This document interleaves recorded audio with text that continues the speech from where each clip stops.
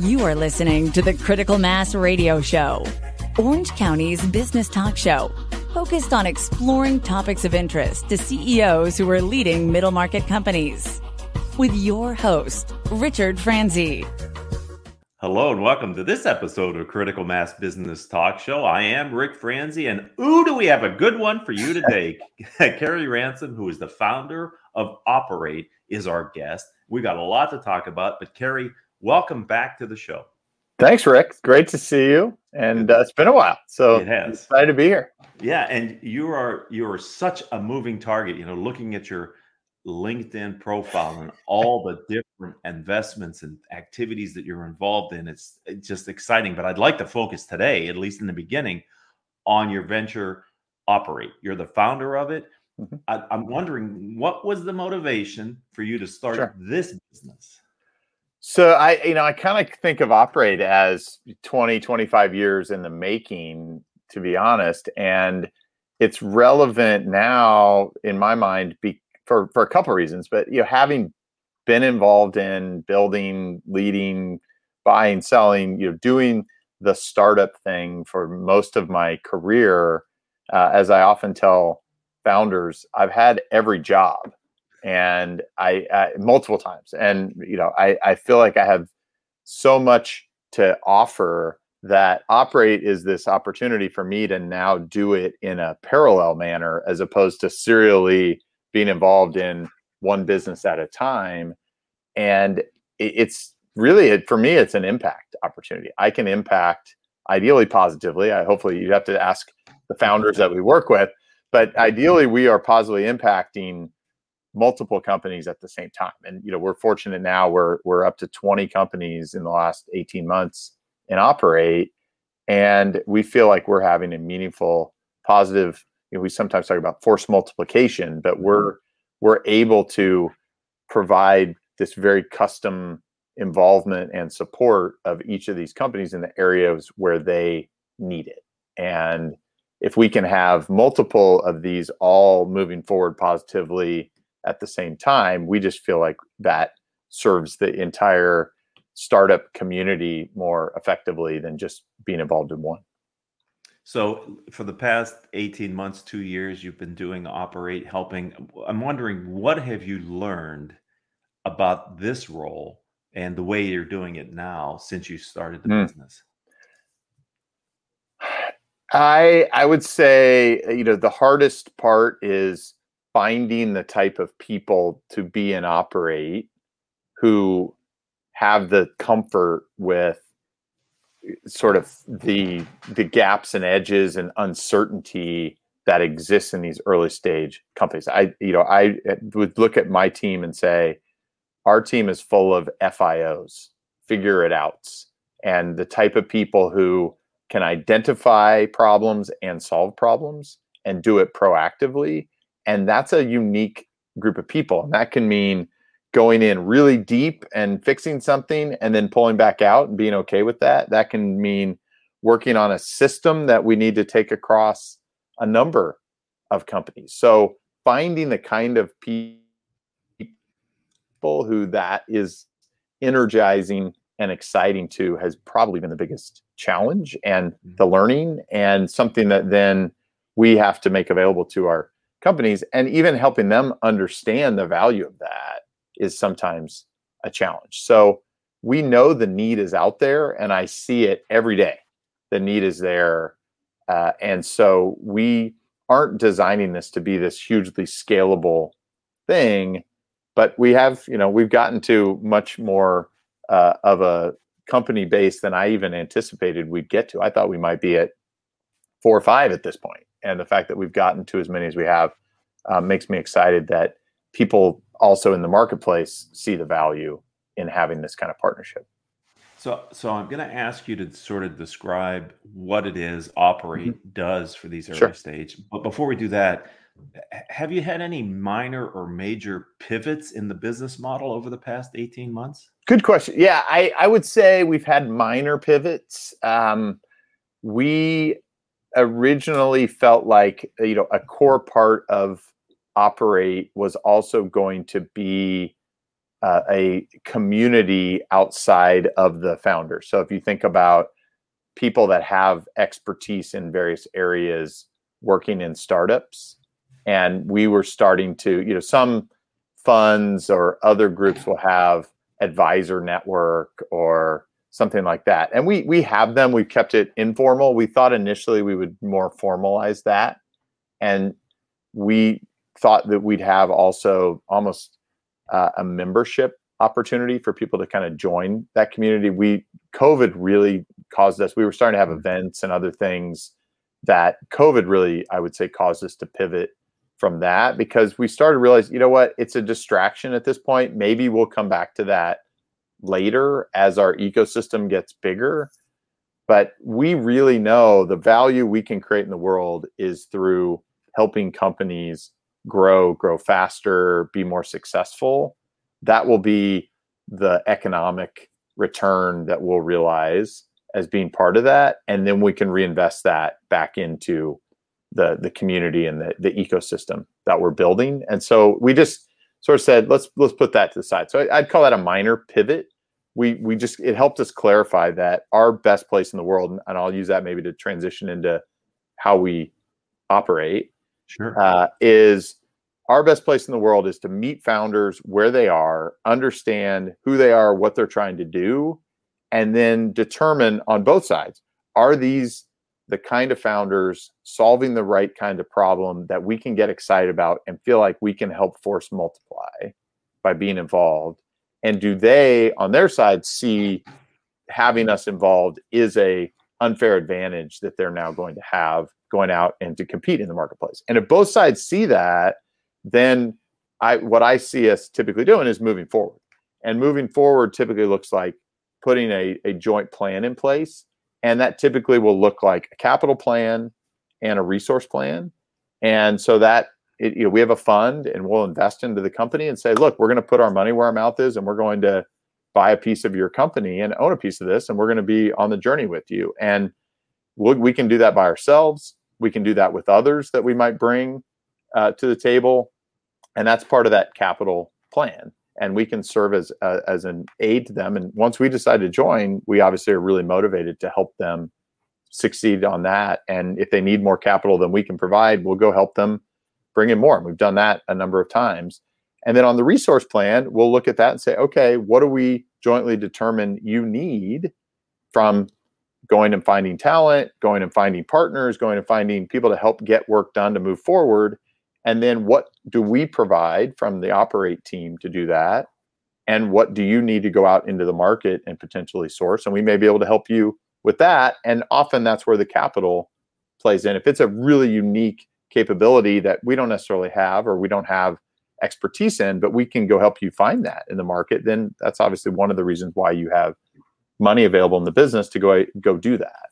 And so we'll put that plan together. And our uniqueness there is we want to put that plan in place to earn additional ownership in the business. And the idea there is, if we believe in this and we believe by being involved, we're going to greatly increase the value, then we should want to own a significant piece of this company in partnership with you. And let's grow the total pie.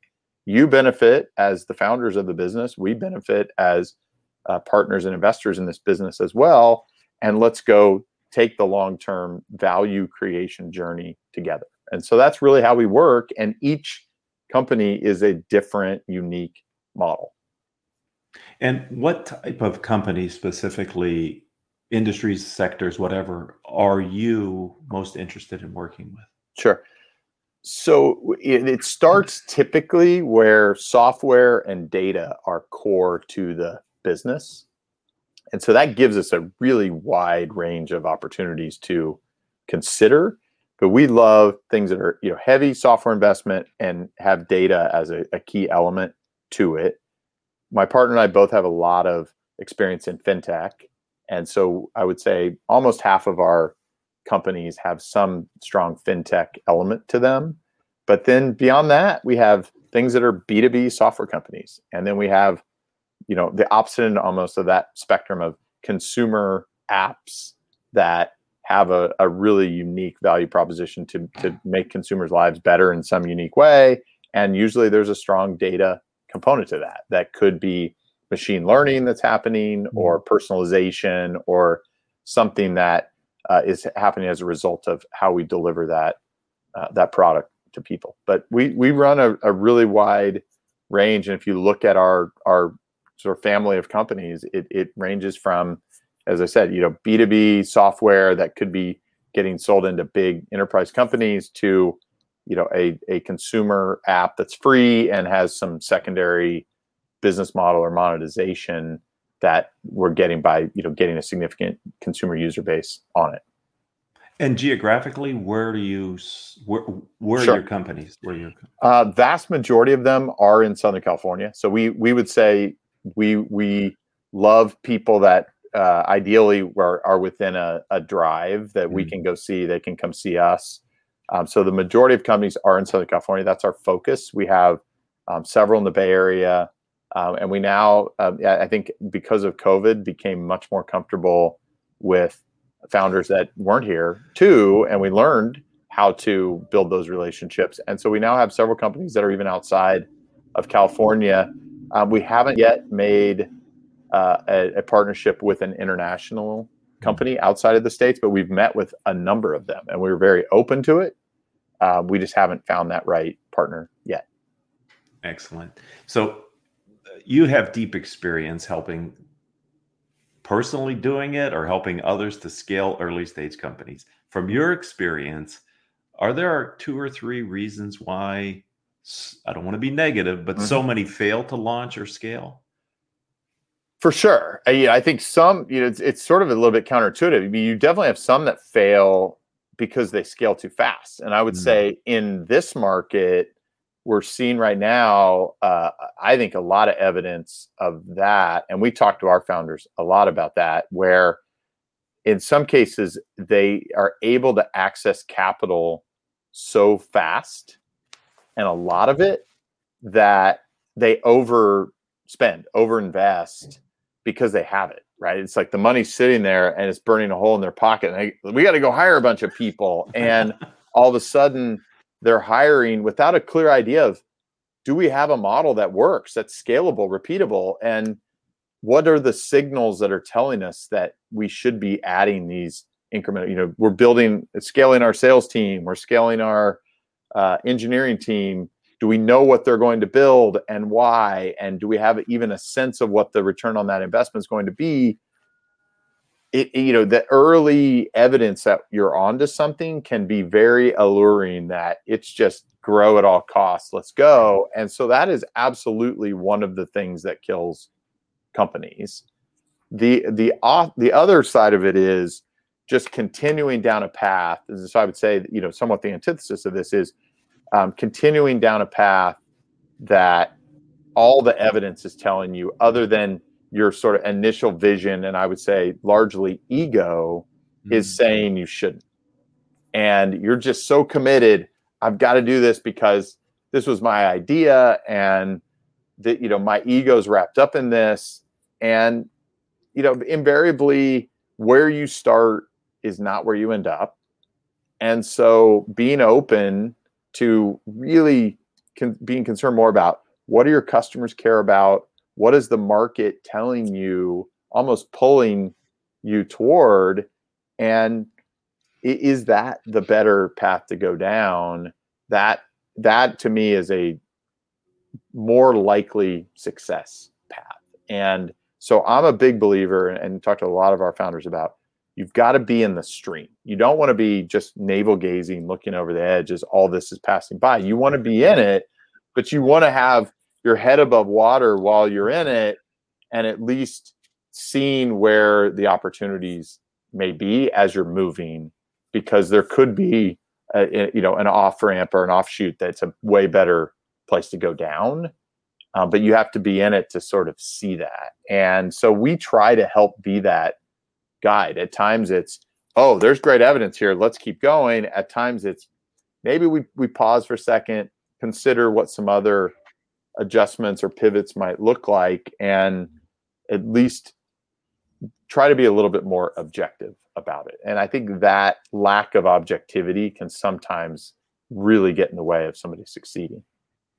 Boy, as you explained both of those case studies, I can see how having an experienced operator such as yourself to help people figure out a false signal from the Mm. right choice. When do I pivot versus when do those kind of are very confusing and probably, as you said, can lead to bad outcomes for companies if they don't make the right decision. So having a trusted person like you with experience, I can see how that's really a benefit for your portfolio of companies to work with operate. You're in a space where I have to imagine, Kerry, there's a lot of willing investors on the sidelines because it sounds like it's the future, fintech and the other investment places where you're going, machine learning. These are all terms that are in the zeitgeist. Sure. So I would think helping people to understand how to get, and this isn't my area of expertise, so I'm just using words that I understand, smart money to help them grow their company and bring the right people into the business is probably really valuable too. Yeah, I mean, part of what I've been doing with this too is to try to be that bridge, Rick, between these really amazing founders. I mean, we have founders in our family that are 21, 22 years old. They're amazing. And what they understand, and and my job, I need to understand enough about what they're doing that I can really help be a somewhat of a guide or another lens on what they're understanding and learning. But how they understand, for example, Gen Z, they understand it at a level I don't, because they're it. And Right. that we find to be really valuable. But be that bridge between people out there really creating the future and a lot of people that are interested and curious about it, but they don't really know how to invest in that. And so what we've said is, hey, come join us. You can come join us. You can invest in our fund. You can come join us and invest in some of the companies alongside of us. We have mechanisms, SPV type vehicles where they can invest. And what you get is not, hey, Kerry and team are just picking these and we hope we picked right. It's like we're getting to know and bringing these people into it literally as a family, and then we're living with them. And so you get the benefit, if you believe that that's a positive thing, to having them under roof and living with us much more closely, that's helping shepherd these investments as well. And obviously we believe that we're able to create a lot of additional alpha or investment value through doing that, or else we wouldn't be doing it. But that's an opportunity for at least some investors to say, okay, I feel like they're a bridge between how I think about wanting to have a little more involvement, control, and where the future is going. Because yes, we're very much on the front edge of a lot of new things that are happening.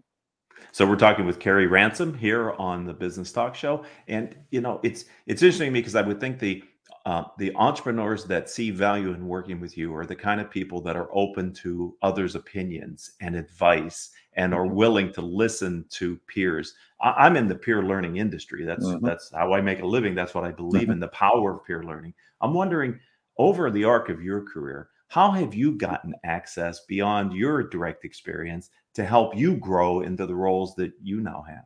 Sure. Yeah. I mean, I am active advice seeker, right? I think what I probably am willing to do that not as many people are, Rick, is I ask for help.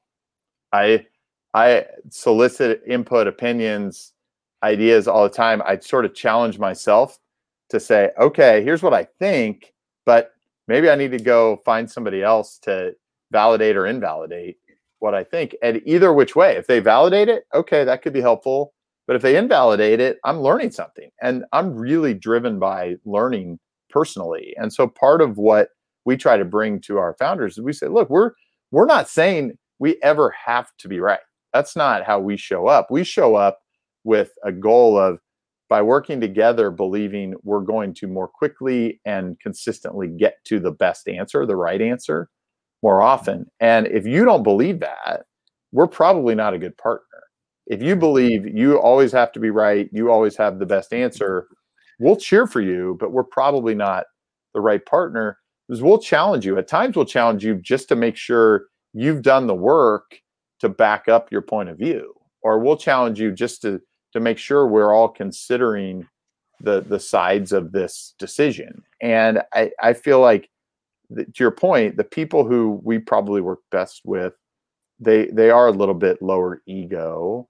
They're open and passionate about growth and learning, and they think it's iron sharpens iron sort of scenario where we're getting better every day. I am so grateful that these founders welcome us into their worlds because they're brilliant, and I'm getting sharper and smarter every day, and I'm able to bring that to others in our ecosystem. And I think that has been for me a lifelong journey, and always trying to figure out how can I be the dumbest guy in the room, and usually I am. So I just have to convince them to let me stay. You're too modest. You've been involved in the tech space industry for quite some time. I'm wondering specifically for Orange County, what are your current observations for the state of the technology industry here? There's some, I would say there's some interesting green shoots. So, if you want to think about it that way, we're obviously seeing a lot of activity in areas like electric vehicle, chips have started to make a comeback here. Semiconductor chips. We're doing great in areas like medical device and some healthcare areas that we've had a stronghold here for a long time. What we haven't had here, in really the last 20 years, we haven't had that consumer internet brand name type breakout here, right? I mean, LA lacked that for a long time, and then Snap really kind of put LA in the global map of, this is a really important company that's building in LA, or a Hulu, or some of these that have emerged there. We haven't had that. And so our opportunities are a little bit more, or have been a little bit more around the edges. But, I was telling a group of students at UC Irvine last night, we have everything we need here. We've had a connectivity problem.